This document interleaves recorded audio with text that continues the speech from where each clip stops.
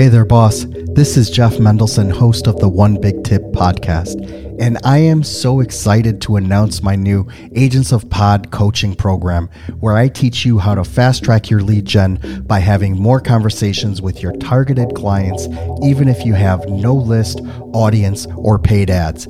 Head on over to agentsofpod.com/hero and let me show you how to be the superhero in your own business. I am also actively seeking guests for this podcast. If you know someone who is currently 6 figures or more in their business and they have an actionable, tangible, and measurable tip to share, please let them know about it. Just go to onebigtip.com/guest for information on how to be a guest. I can't wait to hear from you. Let's get started. Hello, everyone. Welcome back. My name is Jeff Mendelson, and this is the One Big Tip podcast. And today I am really pleased to have with me on the line Bill Hughes. Bill oversees Grove, which includes the Amazon and advertising agency services, as well as all e-commerce marketplace functions for both company and partner brands. Bill's expertise in SEO and paid advertising is showcased in the significant growth resulting from his team's management of many of the highest performing keywords on Amazon and in Facebook. Bill has 17 years of experience in the natural products industry and has managed over $200 million of revenue from Amazon Health and personal care brands, both in the United States. Bill, thank you so much for joining me. Welcome to the show. Thanks for having me. So that's a pretty big order, that I just read off over here. You have a very storied background and you have some big news about your agency as well. Can you please take a few moments to tell us a little bit more about who you are and how you became so amazing? Yeah, that's a great question. And I ask myself that all the time. Look, I think a lot of us land where we are just by circumstance, being in the right place at the right time. For me, I've been in the in the healthcare industry for quite a while, as far as consumer packaged goods and dietary supplements, beauty products, and we were selling to retail stores forever. I mean, I've been doing that since 2003, and sometime I think 2010, between 2010 2015, we realized how much of the business was moving online. And we began to acquire these small Amazon brands, which were fantastic in terms of both their revenue and profitability. At some point, you realize these brands actually have more potential than these other large flagship retail brands that have been in the health food stores or, in some of them. In fact, if you walk the shelves of Costco or Sam's Club today, or any of the large retailers, Kroger, you'll walk and you'll see these new brands that have popped up. And a lot of the way that they get there is just by having grown, through these e-commerce channels. And so we quickly jumped on that. We've bought several Amazon brands. And at this point, we're focused on taking those brands that are on Amazon and growing them into other marketplace channels and continuing to grow them in retail. And it's been fun to watch some of these brands that nobody's ever heard of all of a sudden pop up on a front end cap display in Walmart, fun things like that. The visual that comes to mind for me is almost like a Shark Tank, where, people go up and they pitch their ideas and, they're looking for capital, in order to really blow this up because you really do need a lot of muscle behind you if you want to get on TV, if you want to get on an end cap at a major retailer. So those are some of the activities that your company helps with then, right? That's right. Yeah. I mean, if you have started a brand and are successfully selling it, whether that's your own website or through eBay or Amazon, 1 million, 5 million, 10 million, sometimes as much as 20 million in revenue, where you literally just cannot expand the business anymore without choosing a strategic partner. And we've seen brands time and time again, they get to that point where it's just like they literally, even with all the resources they have, they can't continue to grow it. And so they'll find a partner to take it to the next level, whether it's going from 20 to 40 or 40 to 80, something like that. And that's kind of where we come in and help. It's different than private equity or venture capital. I know a lot of your audience, entrepreneurs, they're probably getting a lot of emails from prospective buyers that just want to buy, and they're going to offer you a multiple 3, 4, 5, maybe 7, something like that. The challenge with that is they still want you involved. They still want you running the business. Typically, they know business, but they don't know your product. They don't know your category. And so we're a little bit different in that we're very focused on a specific category That's health and wellness and beauty and personal care. And we kind of help these entrepreneurs take their brands to the next level in those categories. So I want to expand on this a little bit. A lot of people, when they think about starting an e-commerce brand, right? So first of all, you need to source the right product. You need to make sure that you're getting it cheap enough and in a high enough quality. And of course, that you can make a profit at this, right? But I think what happens though, is that they can't necessarily figure out, like, should I be selling this at a 20% margin, at a 50% margin, at a 100% margin? And what happens is that those decisions early on affect the growth of the company, right? Because if you start to fall in love and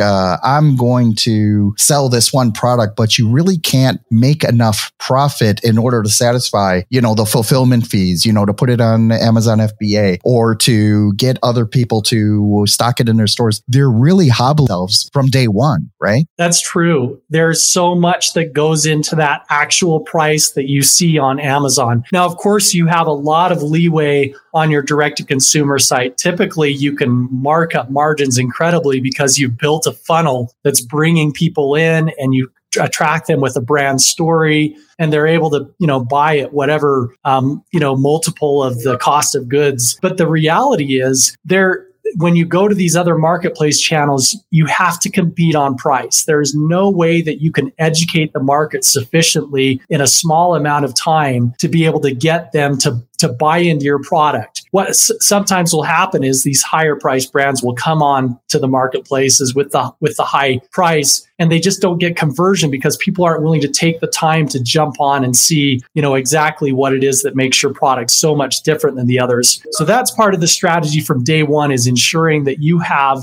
exactly that margin and cost of goods in place so that you can build your brand based on that. Let's talk about that, because that's part of your one big tip. And I find this subject, very interesting, because one of the hardest things to figure out is to figure out your price, whether you're doing it as a service provider or whether you're doing it as a tangible product that you're selling to people. How do you help companies figure out what that price should be, both in terms of what they should be buying at, how to include all those fees, how to make sure that you have enough margin so that you are satisfying fulfillment, you're satisfying marketing, you're satisfying profit, and of course you can make this a hit from day one? Yeah, great question. We provide a calculator to these brands specific to the marketplace and where they can input all of those variables to know exactly what they need to be selling it at to make the margin.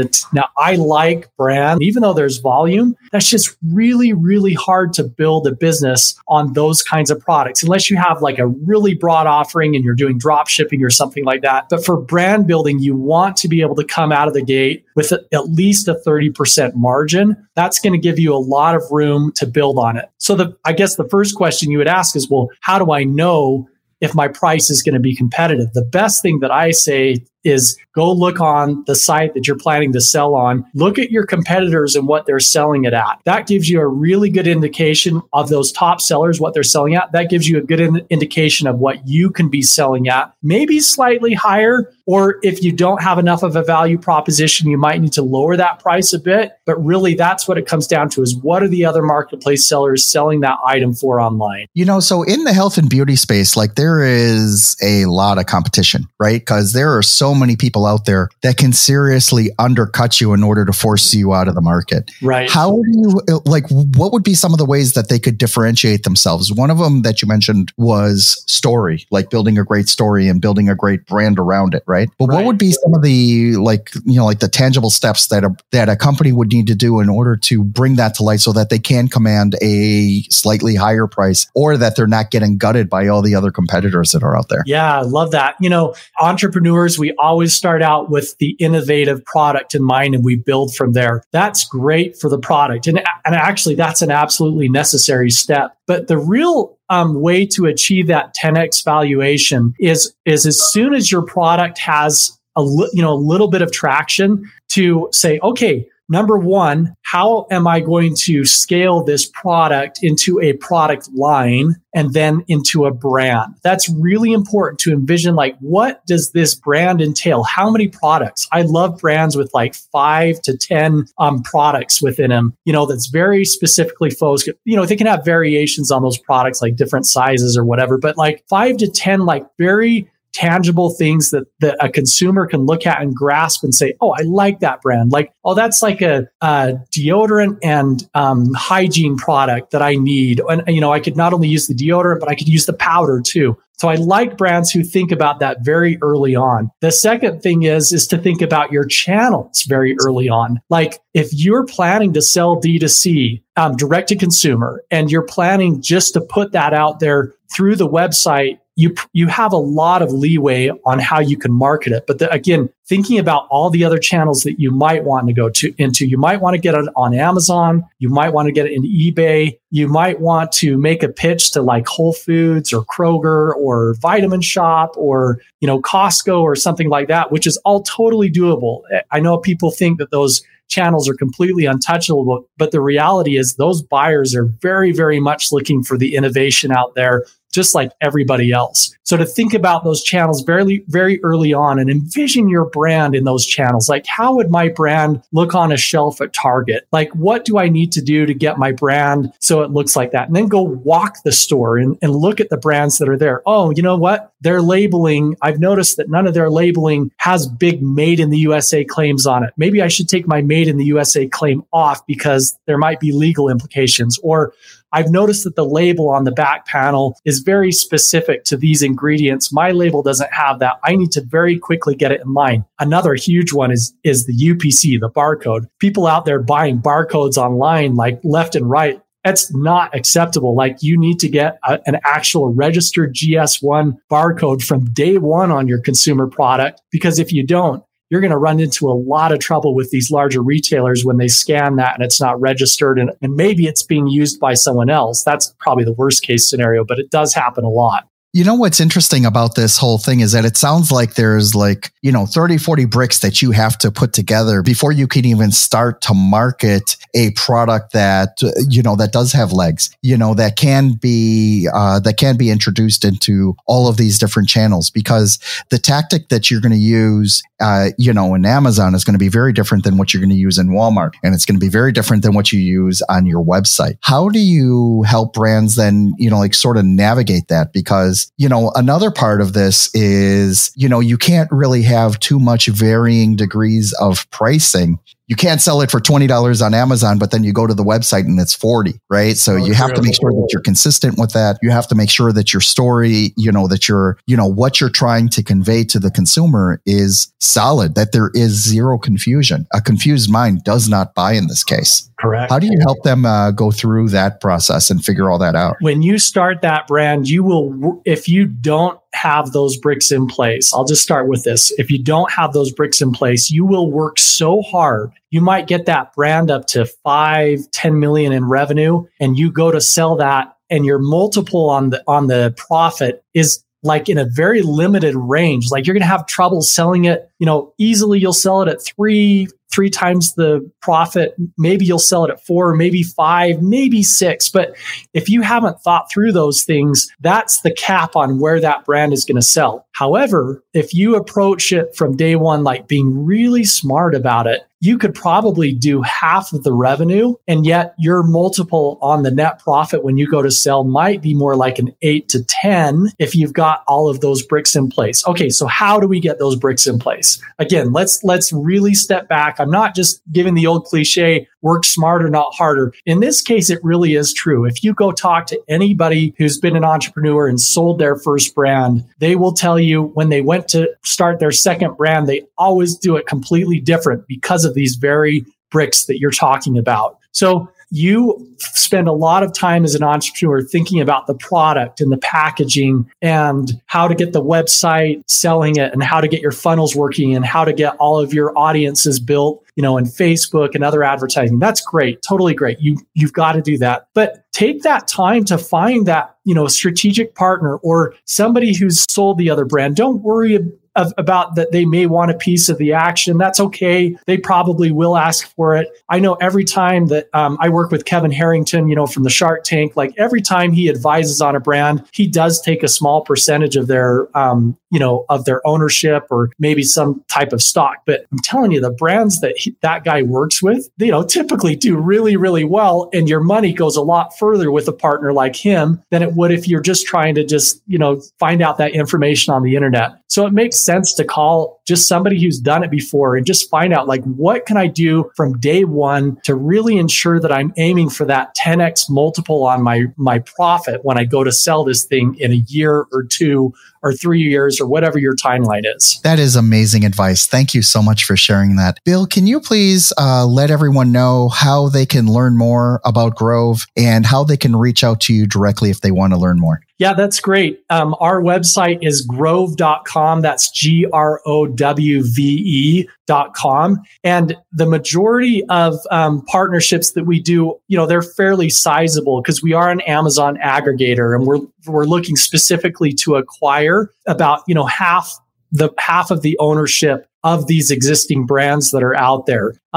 But if you're a brand that is, has a tangible product and you're just growing, we do have a marketplace agency where we're helping incubate these brands in preparation for sale. That's also owned by Grove. You can find that on the Grove website. And we have a little section on there called Grove Marketplace Agency, where we'll work as an agency to help grow those brands and prepare them to be acquired at some point down the line. Amazing stuff. Bill, thank you so much for going through all that. It's been a very interesting discussion, and I really appreciate you taking the time to speak with my audience today. Thank you so much for being here. Thanks for having me, Jeff.